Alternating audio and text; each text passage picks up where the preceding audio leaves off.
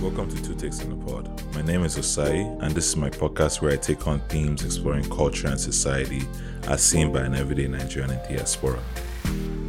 Right now, we're discussing what led up to the first coup in Nigeria in January 15, 1966. In the first part of the conversation, we covered the three major regional parties. Then we went into the background of the leaders and then discussed their ideologies. In part two, we kicked things off with the AG rift between its head Awolowo and Deputy Akintola. We briefly touched on the general strike right before the 1964 federal elections where new alliances are formed. All this inevitably leads to a Western region crisis. Why there and what happened elsewhere? Well, you have to listen for that. To say this was a contentious time in Nigeria would be one hell of an understatement. Enjoy.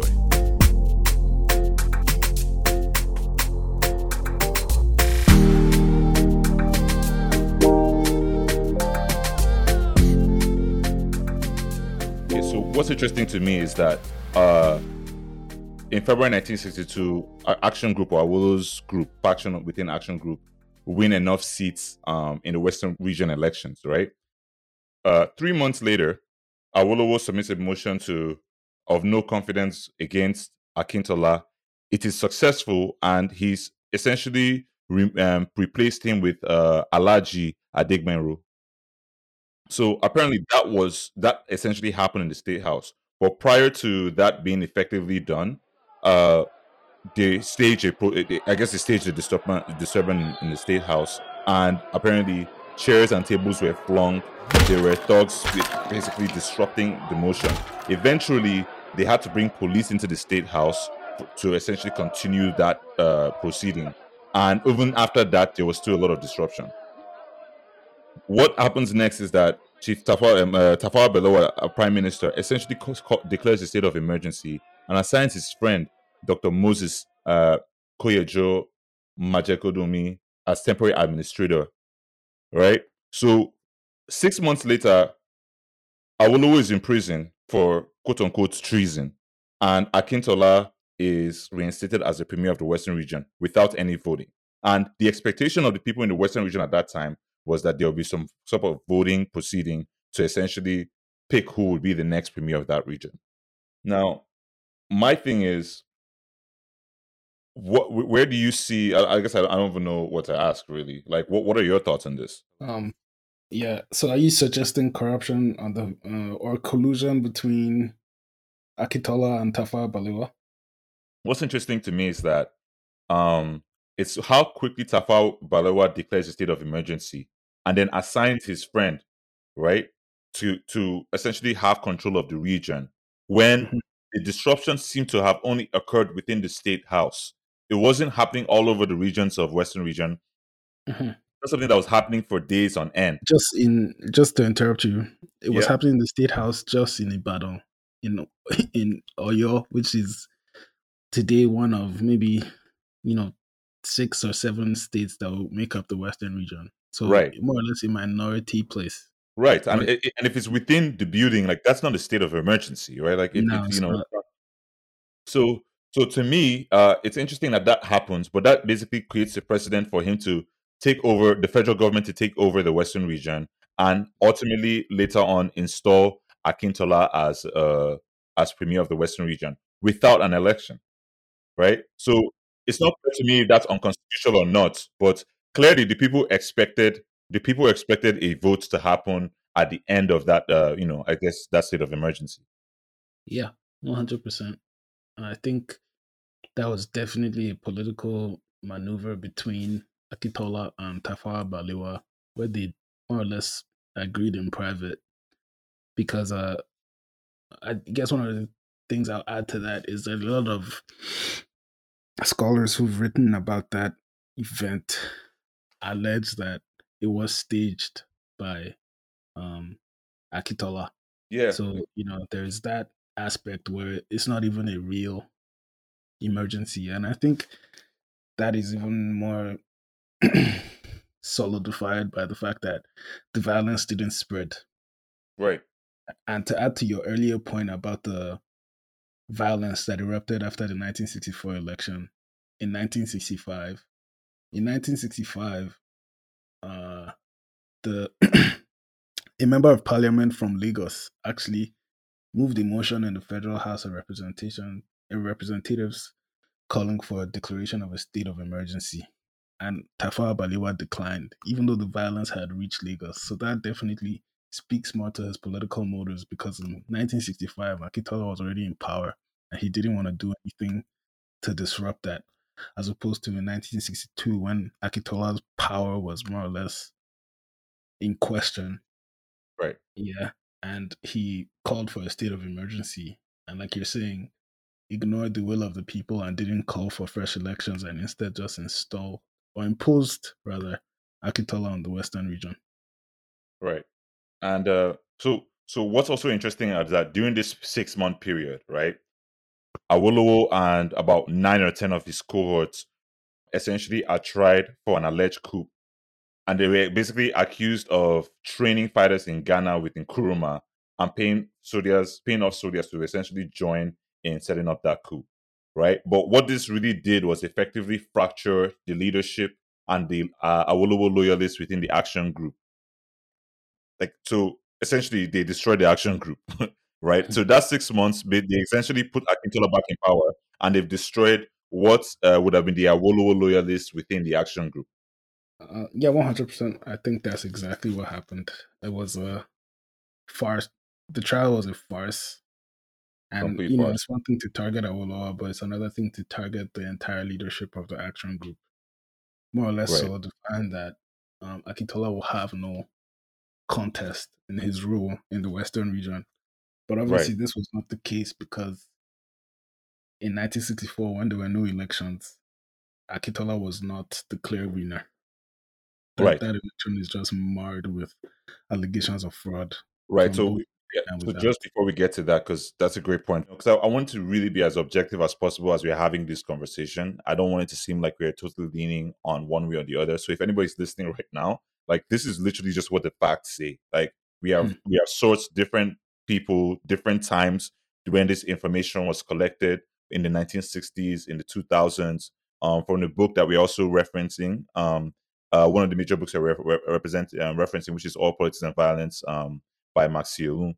So one of the things he points out in the book is that Samuel Ikoku, who was, I think, part of the action group, he was the AG General Secretary, confessed that that there was a real plot that they had attempted to overthrow the federal government. Right. So I think there was a lot of deep frustrations there, and I think there were some people within Action Group that were open and considering this issue, right? But this was never really proven, right? So this is again this is a court of law. Anybody can be suspected or accused of anything, but you need to essentially provide proof to justify that this thing is happening, right? And the funny thing about treason historically is that, especially in the British monarchy, treason was effectively just used to shut up your political opponents, right? Like, you essentially being dissentful towards a monarch or a leader or somebody in influential position was could be essentially be looked at as treason, right? So it's important to note that even though there might have been legitimate frustrations and intentions to do that by some people, there was no proof that it actually was executed or happened, right? At least not at that time. And yeah, to your point, that will be like very well said. If there is no evidence of these soldiers in Ghana, there's no evidence of collusion from Nkrumah, who himself had no power and had been deposed by that time.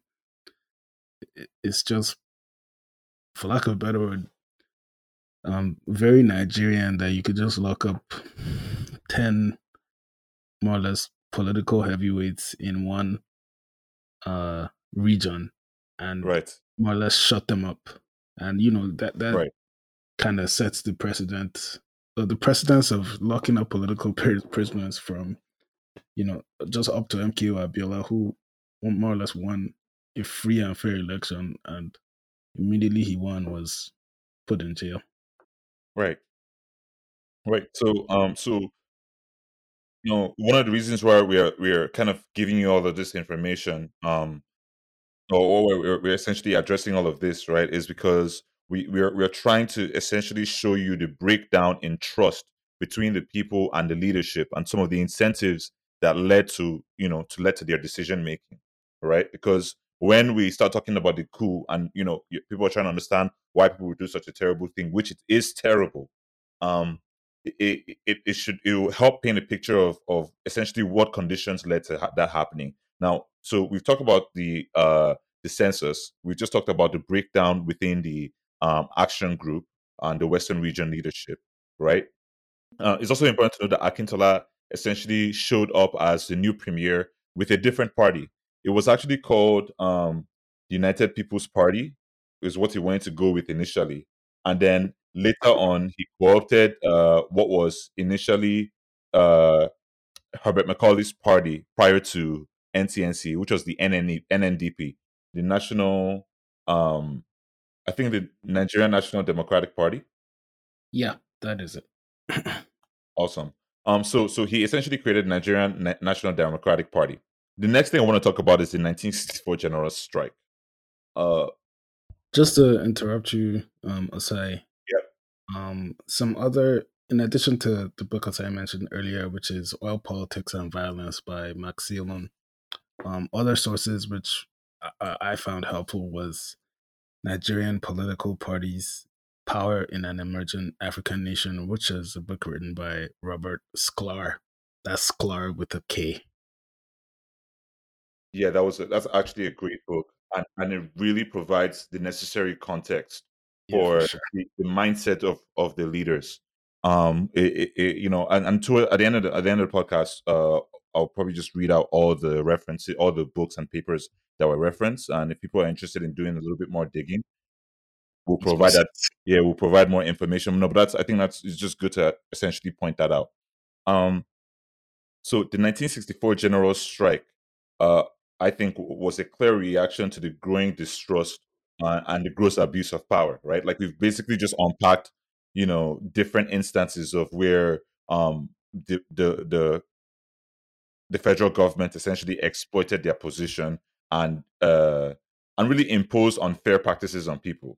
So the 1964 general strike essentially speaks to that as well, where 300,000 workers organized themselves into 300 unions across the country and protested for 14 days in June of 1964. Apparently, it cost the nation between 4 and 14 million man days, which I'm honestly not sure what that means in dollars or naira, but it sounds quite significant, right? That's like a million man day people per day or something. A million, I guess, a million workers productivity per day, right? Is how we can eventually do that. Um, so it's interesting that this happened all over the country, right? And it was mainly a frustration with the political elite, right? And the southern unions and the youth groups ultimately, following this general strike, decided that they were going to be backing the Action Group and the NTNC. Um, so let's get into the Action Group and the NTNC. So what we've essentially discussed now is that there was a fracture within the Action Group, and Akintola carved out his own uh, group or his own party from that, essentially calling it the NNDP. And the NTNC and NPC alliance essentially had broken down, and the NTNC was essentially fielding new partners or new coalitions leading up to the 1964 election, right? So what essentially this means is we understand that the NPC leadership, Tafawa Balewa and Amadou Bello, are closely aligned with Akintola. So the NPC and the NNDP essentially combine to form the Nigerian National Alliance. And uh, the Action Group, or what was left of the Action Group, because it's important to remember that their leadership, most of their leadership, was now in jail for what would be roughly 10 to 20 years.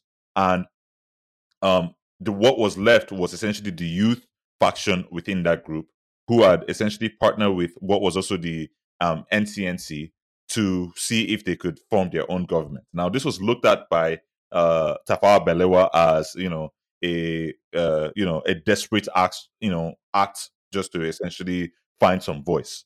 But what was your perspective with those coalitions that were formed following, I guess, the breakdown of the original Eastern Action Group and NCNC coalitions?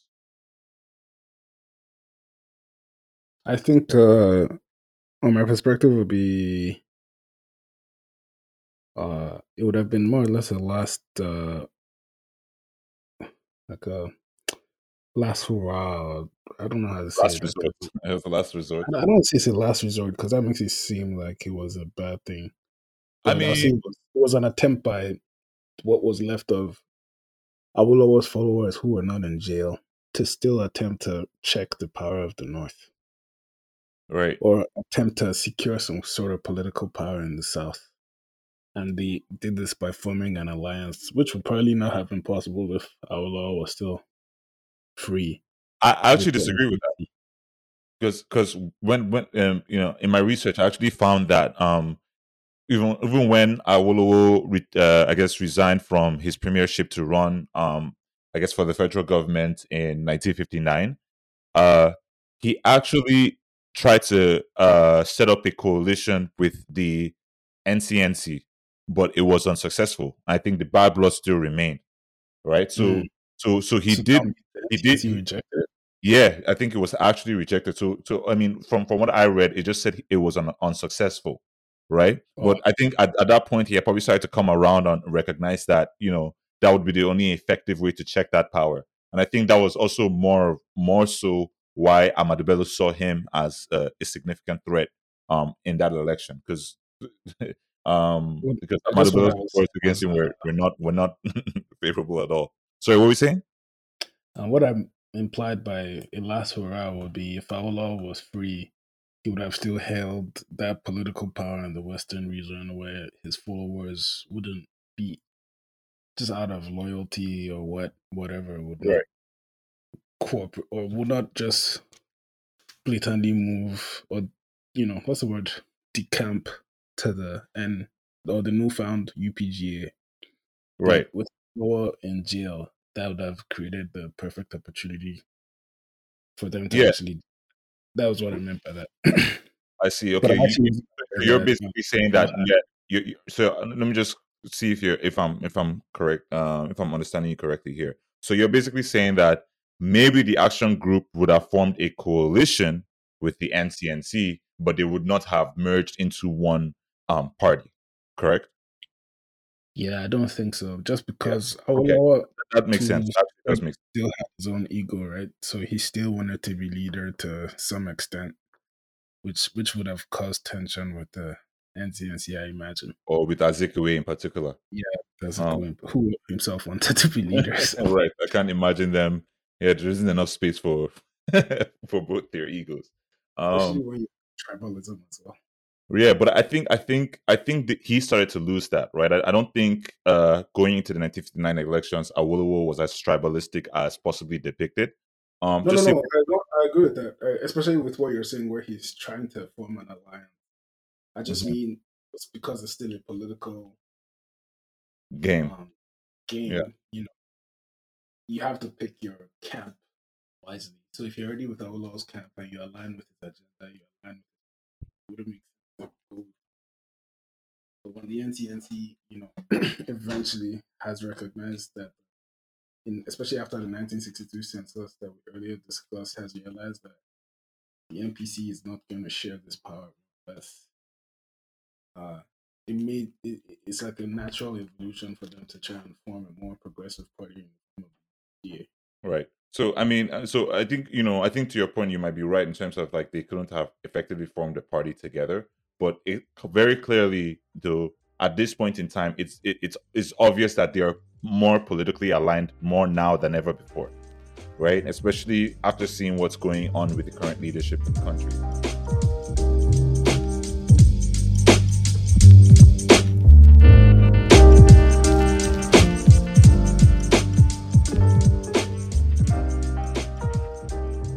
Now let's jump into the actual elections, right? So, UPGA, which was essentially NCNC and AG, were able to effectively secure their position in the East, right?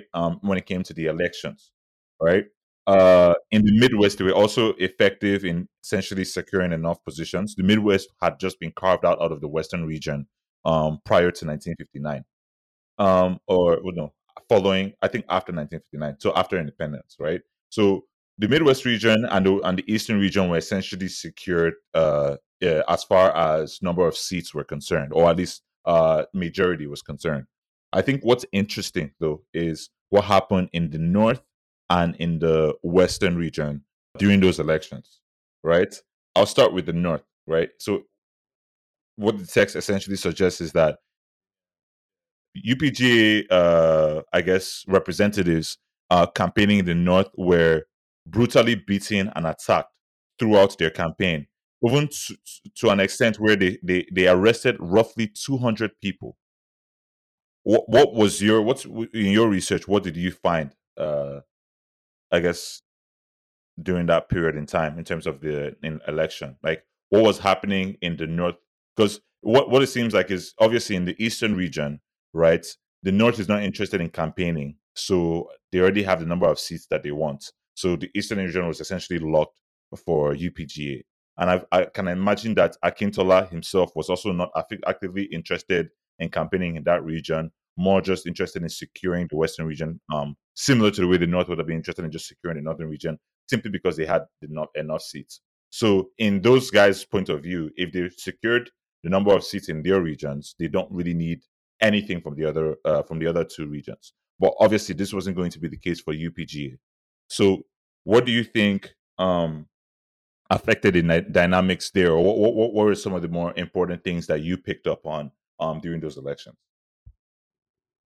I think the main thing I picked up was just the amount of corruption in the Western region for sure.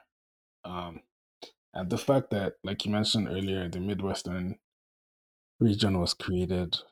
I feel that was a political move again by the MPC led government to strip the South of its power, Absolutely. because the Midwestern region would have been more or less lobbying for its own interests, its own political power, its own political seats.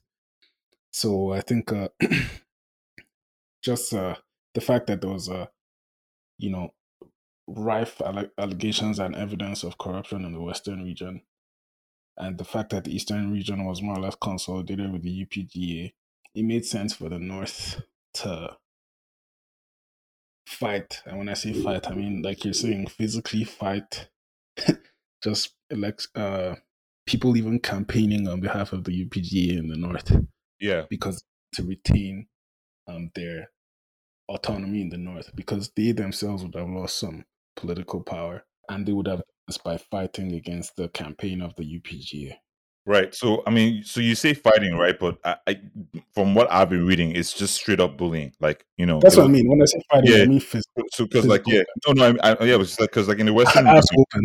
yeah, Oh, okay. I guess I said, and it's bullying 100% because like there's in the no Western fighting back. region, right? In the Western region, it was really, really contentious, right? So Action Group still had supporters, like they still had people who were actively supporting them. So when they were getting intimidated by Akintola's people, there were enough Action Group supporters, I guess, or UPGA supporters by way of the Action Group, actively essentially fighting and pushing for seats there, right? So they would have had their own thugs, they would have had their own people who are fighting there. So that's, kind of what led to the whole Western region crisis because of the violence that was happening even in the campaign period.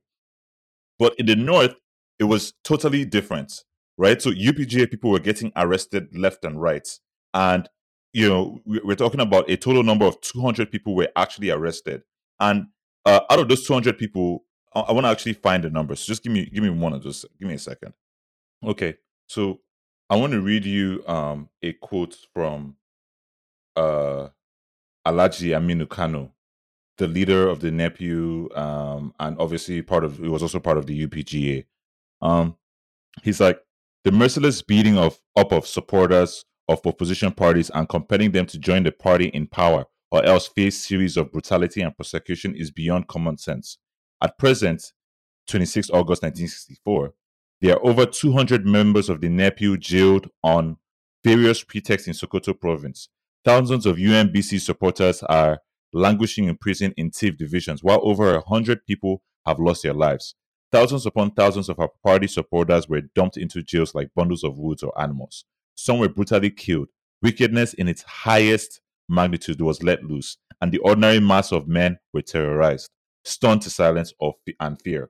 Law and order were raped. It was the most wicked and devilish doctrine which could not be conceived in hell itself.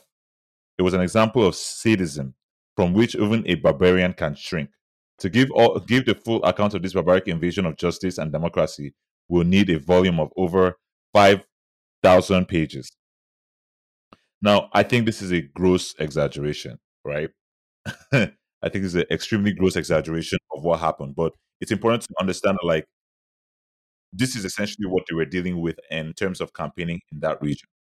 I feel that just speaks to the desperation, by the NPC at the time, where their quote unquote northern hegemony or northern, unity is definitely being called into question. Where it's now a facade, so they have to go through any and every means to secure their political power, and they can't Right. do I this mean, in but any fair way. yeah, but I don't think so. Sorry, this is you said this is a step by the NPC to do that, or and you mean the No, NNA? this is a step by the NPC because at this point they're desperate to hold on to their political autonomy in the north because there's actually the threat of the UPGA just based on the fact that in the past the action group has secured seats Right. through campaigning. They don't want a repeat of that.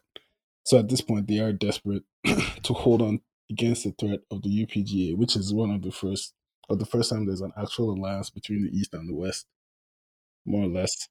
So that makes it will be like the true, nationalist movement in Nigeria. And this is something the North is obviously not in favor of, just based on their past actions.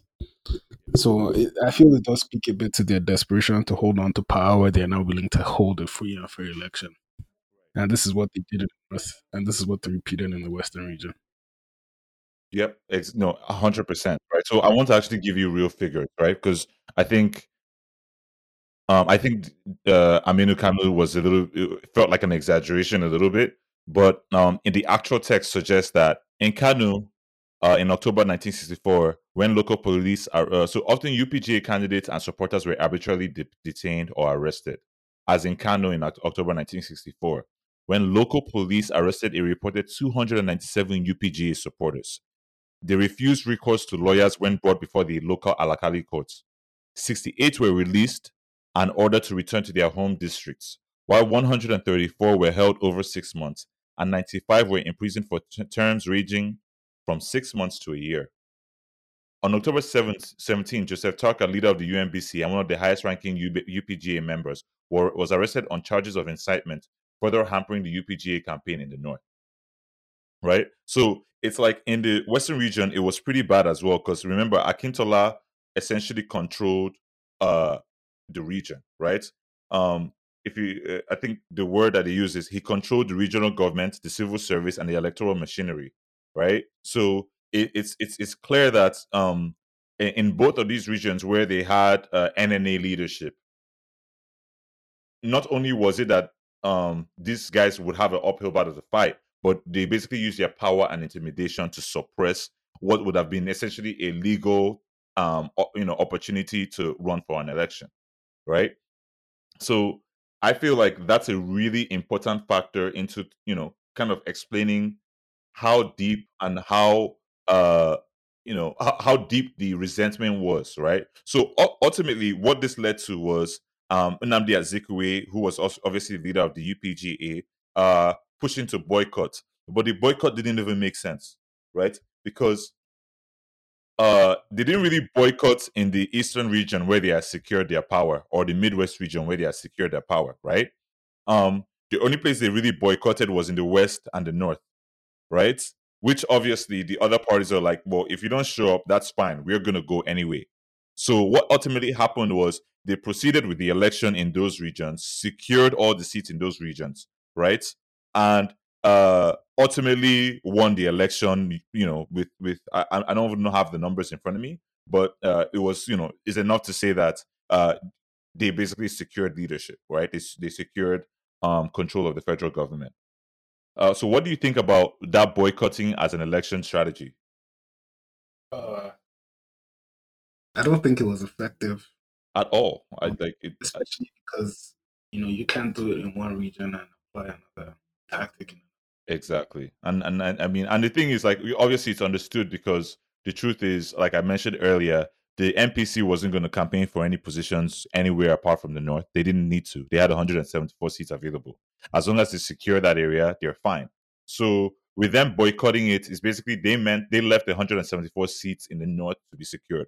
So the north, the NPC would not even have needed to form an alliance with Akintola's group, the NNDP, with that kind of precedent going on, right?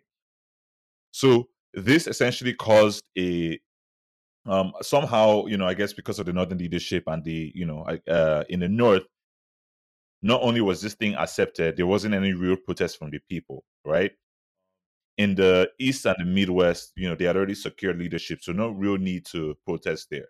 So this essentially led to a huge riot and protest in the Western region because this is Akintola had secured control of the Western region again without effectively conducting an election. Right, the first time he was imposed by the federal government. The second time he basically used intimidation and his political position to secure his position. So what's clear is that for the majority of the people in the Western region did not support that government, right? They did not support the NNDP, and uh, following that election, they essentially protested. This led to a follow-up election in the Western region in 1965, which exactly the same thing happened again, of course, right?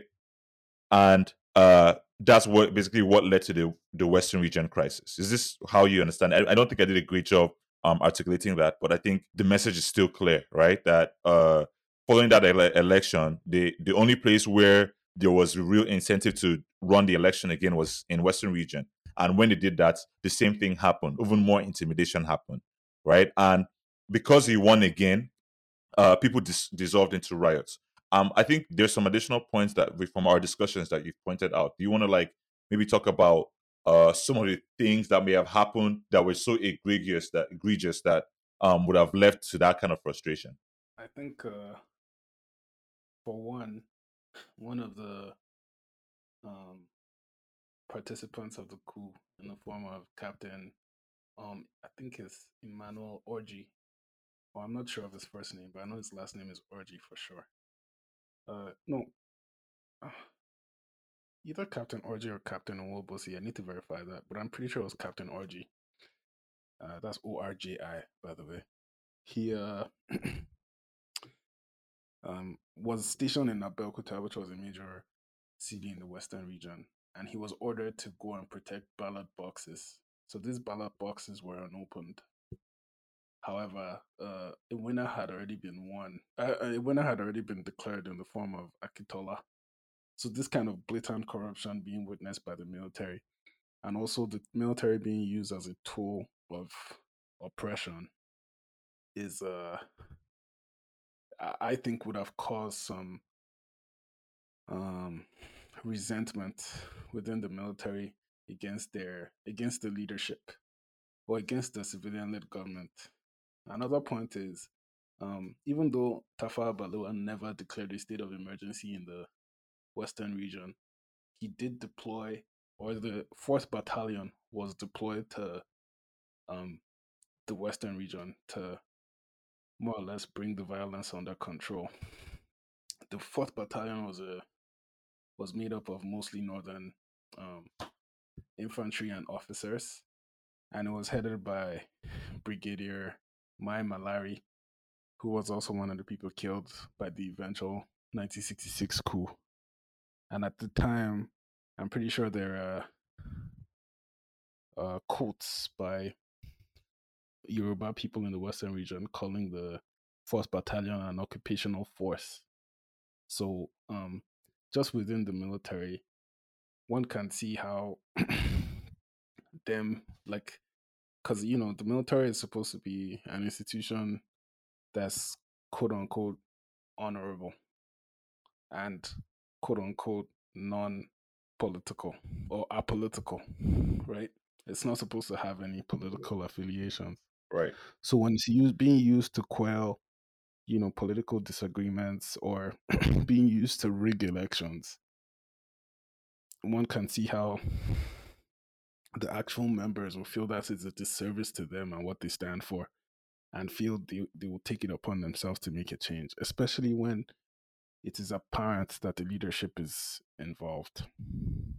So essentially, you're saying that. We know for a fact that the leadership of the military at this time, except for General Aguiyi Rossi, the highest ranking officers were Brigadier Ademulegu, who was in the north, and Brigadier Shudandi, who was also in the north. These two officers are known to have frequented Ahmadu Bello's residence several times for dinners, for lunches, and just, general Interesting. fraternizing. And then we know in the Southwest, the person who came to quell the quote unquote riots in the Southwest, even though there was no state of emergency, there was a police force that was more or less perfectly capable. Or even if they weren't capable, at least declare a state of emergency. So we know why you're sending the military in. But no state of emergency was declared, even though it had been requested. And yet the military was sent in the form of the 4th Battalion, which was headed by May Malari, a northerner, and Hmm. was fully or was majority was primarily comprised of northern officers and infantry. These northern officers and infantry were like perpetuated extensive violence against citizens of the western region. In addition to that, Captain Orji, who is stationed in Abeokuta, he's an Easterner, but he's stationed in Abeokuta. He's ordered to go guard ballot boxes, unopened ballot boxes, and yet the winner is declared in the form of Akitola. So he knows for a fact, and these are his own words, that the ballot boxes are unopened, but a winner is being declared. So I'm saying at this point, members of the military who eventually perpetuated the coup will definitely see themselves as a tool of the NPC led corrupt government, at least in their perception. And Right. seen as the military is supposed to be an apolitical institution, supposed to be free from political bias, but it's clearly being used to either suppress, you know, civilian protests or being used to just full on rig elections. It makes sense that some officers might take it upon themselves to make a change. Okay. And on that note, I think we should just leave it there. So let's just do a quick, like, summary of, I'm gonna do a quick summary, but I want to hear your final thoughts on that, because that's a great point, and I totally agree with you on that, right? Like, it the soldiers are seeing everything that's going on, not just what's happening in the Western region, but what's been happening for basically the past 2, 3, 4 years.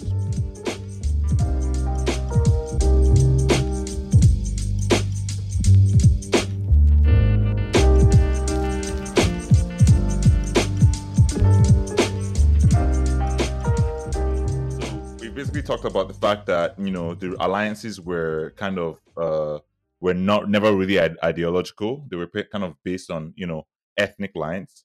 And once anything happened, anything bad happened, it typically each party would essentially stoke ethnic resentment to secure their position, right? And then once we had the 1962 census that essentially fractured the relationship between the MPC and the NTNC, and the growing distance between action groups Awolowo and Akintola, we're looking at what would basically lead to a very, very, very contentious 1964 elections, right? And then following the elections and the clear cheating and oppression and bullying that's happening, it essentially led to the Western region crisis. So now, what's important to note that this crisis essentially happened in late 1965, right? Like, this is all happening in essentially the last quarter of 1965, and by January 15th, 1966, the first military coup happens, right? What are, like, so before we jump into the conversation in the next episode, what would you say, how would you summarize uh the key problems or key symptoms of problems that Nigeria was going through at this time? I'll say the major symptom will be the government wasn't actually about furthering the interests of the citizens. It was about enriching the members of the government. And it was also about pushing a regionalist agenda, which will fully consolidate the political power in each region, and in which case all you will have to do is have a proxy in each region. the MPC Right. dominated the north, they had a proxy in the southwest in the form of Akitola, who was rigging elections, enriching himself.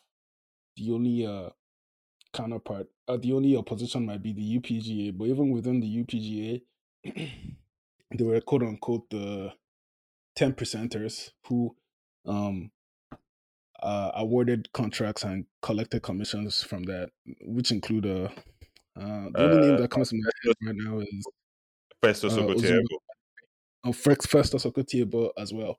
Yeah, So, and by the way, for, yeah. so it's like from the military perspective, no doubt they might have been, you know, misguided, but at the same time, it's hard for them to literally just sit down and watch it happen. Like that's not what they're trained to do. These are men of action, quote unquote. Right. And when it is clear that the leadership of the military is in bed with these civilian leaders. Mm-hmm. Yeah, exactly. So and so you made some really interesting points there that I think we should explore later on. Okay. Because you've not really got into how the military itself was politicized, which we'll touch on the next episode, right? All right. So for me though, I think one of the major things I took away from all of this was first that that the tribal issues to me, when we talk about these things in Nigeria, are really superficial, right? And they're effective on people who are not well educated or people who are essentially suffering as a result of the political elite. What do I mean by that? I mean that there were class pressures underlying the issues, the tribal tensions that we're talking about, right? Like it's kind of like the subliminal thing that's sitting underneath the surface that people don't really choose to acknowledge. So what do I mean by that? I don't think there was any ever real resentment between the actual people. Do you understand what I mean? So if Igbo people are working in the north or in the west or in the east, I don't think there was any real resentment because and you really start to recognize that when you talk about when we start talking about some of the coup plotters, right, and some of their backgrounds, right? But I 100% agree with that yeah, sentiment. I right. still So to me, like what I keep seeing is basically people in power understanding that using ethnic tensions and using those fears are effective drivers for essentially achieving their political goals, right? And those things are also essentially effective. So I see Amadou Bello essentially looking at the idea of um saying these people are going to come and steal your jobs, not saying that, well, hey, all of us can essentially fight for these jobs. The only reason why these people can take your jobs, right, is because you implemented an idea of not having them educated because you see that as a threat. So, essentially from 1914, they created a legacy of lack of education in the North. This was not by any other region. This was only implemented by the elite and people in power. Once they recognized the problem, they did not choose to fix it, right? Because again, they still see it as a threat, right? So they essentially effectively use ethnic division to promote hate and promote fear. So it's because the truth at the end of the day is that like those positions that those Easterners were taking were not going to be filled by the regular people in the East, right? And I think that was the point you were pointing out earlier to me. You were really trying to say that like I don't think they were ever really pushing education more so that they were pushing maybe education for the elite, right? And what essentially that means is even if a northerner is in that position, it's going to be somebody of privilege, and it's not going to give any opportunity for anybody to work up the ladder because that is seen as a threat, right? In the eastern and western region, eastern region was a little bit more open and democratic in that sense because that was culturally consistent with how they approach things. Also, part of the reason why the North resented that because they didn't want that ideology or that approach or that mindset to essentially be brought up to the North because that as well is a threat, right? So for me, the big thing is class actions, right? Class action, which I think Sklar touches on. A lot of the different pieces and articles, papers that we use touch on, right? The other thing was continuous abuse of power by the NPC and essentially the elite, right? So what's also I think we talk about NCNC quite favorably here, but there is definitely some NCNC leaders like Festus Okotie Ebo and Mbadiwe and a few others who essentially were also of the mindset of securing riches for themselves first and basically forming alliances in interest of self as opposed to the people, right? So with MPC and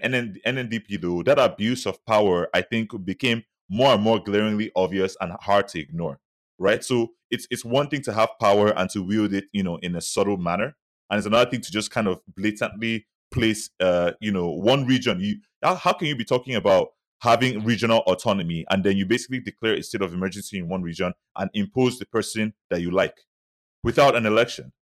How do you balance those two ideologies in the same place, right? Which is something that they would have never tolerated or accepted, but expected to impose on another region without any contest, right? And then I think the last thing is like when that growing frustration continues to develop and exist within the people, like something is always going to happen. And there's always going to be violence at the end of the day when that gross abuse of power continues. Now, what we normally see is a gross abuse of power and violence coming from the leadership, right? And you talked about the NSAS protest. That's essentially what happened, right? Like we're essentially protesting and pushing the government to do what's right, and their response is to use violence. And at some point, the people are going to start to take the violence to essentially respond to the powers that be, and that's going to be an ugly sight.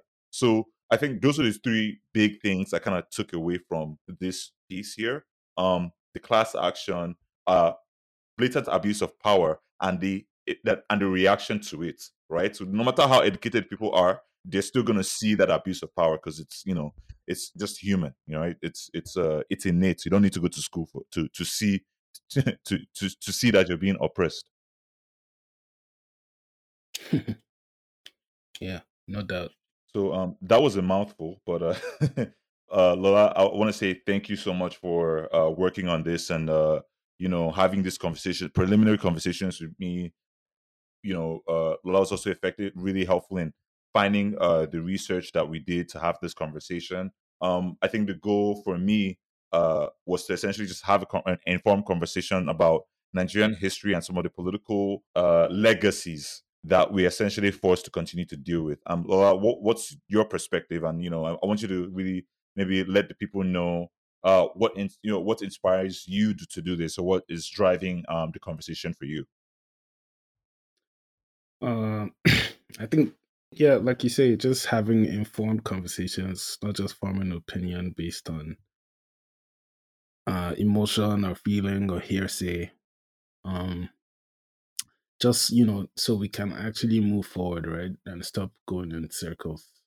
Especially with all the talk of secession today. Yoruba people want to make their own country. Igbo people want to make their own country. I think we should question that narrative as opposed to who would really benefit if the country were dispersed. Who would try all the corrupt leaders? Where will all the recovered funds go? And most important, how would we address the national debt we've incurred together as a country?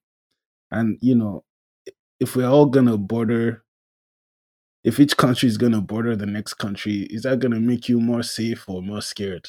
It's just a it seems like we work better together. Like, and this is just that this is opinion. I can't say factually we've worked better together based on history, Right. but at the same time, that's what conversations like this do, is actually highlight the nuance of that history.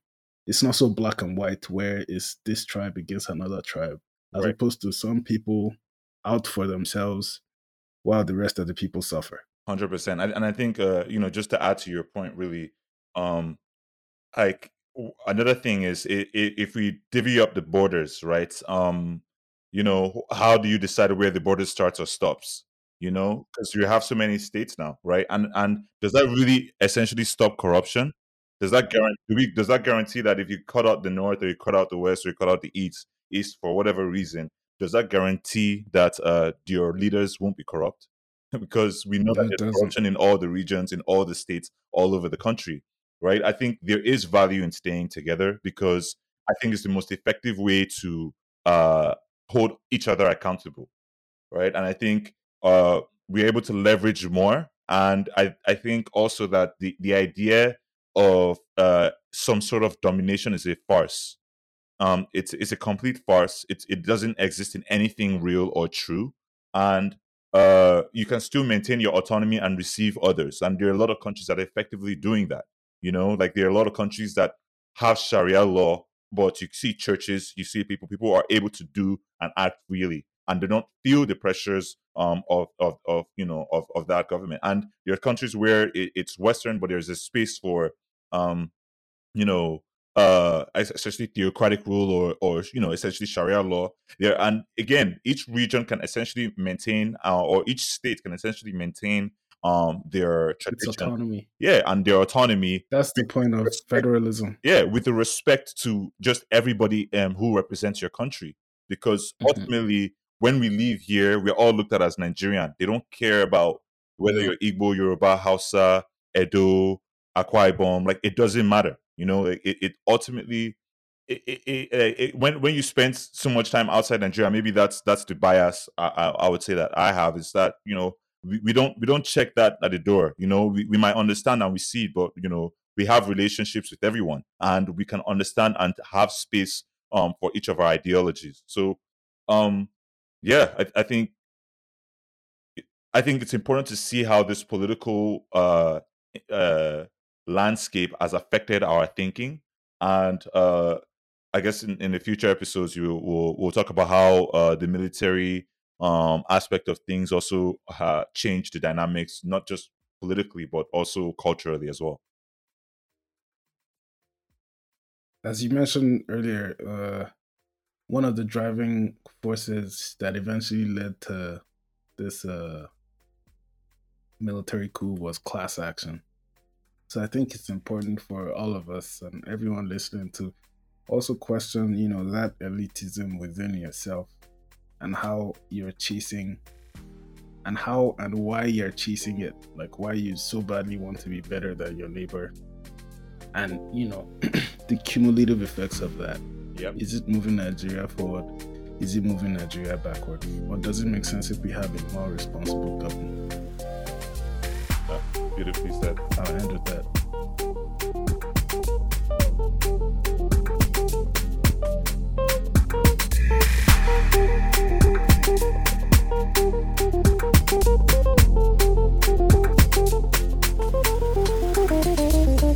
And that's the show, guys. No takes today. Consider the last little bit our takes. First, I want to thank Ola for taking the time to talk this out with me. It was a bit of a process, but it was fun nonetheless. And I'm looking forward to having him back in the near future. Next, I want to go over some of the references that were helpful in, jump-starting this conversation and keeping us on track. So the first one is All Politics and Violence, Nigeria's Military Coup Culture from 1966 to 1976 by Mark C. Olun. This definitely got everything started for me, and it provided pretty good context to everything that was going on in that period, particularly what leading up to that period as well. He also has a book that just came out called What Britain Did to Nigeria, which I'm excited to start reading whenever I'm done with this. The second thing is Class, Ethnicity, and the Democratic State, Nigeria from 1950 to 1966 by Larry Diamond. Third is Party Coalitions in Nigeria, History, Trends, and Prospects by Anthony Akinola. Fourth is Leadership Crisis and Political Instability in Nigeria, 1964 to 1966, The Personalities, the Parties, and the Policies, a review by Emmanuel Oladipo Ojo. Now, Emmanuel Oladipo Ojo has a lot of papers out there that I came across as I was doing the research, so keep an eye out for him as well and check out his work. The fifth and final one was Nigerian Political Parties, Power in an Emerging African Nation by Robert L. Sklar. Sklar is a really reputable political scientist and advisor, and he has a lot of works not just on Nigeria but all over the West African region as well. So check out his work.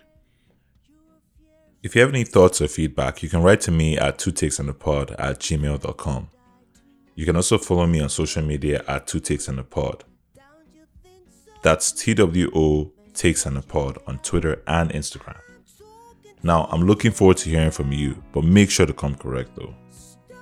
Music on this podcast is by Boye, and you can find him on Facebook at 1705 Music. That's 1705 Music.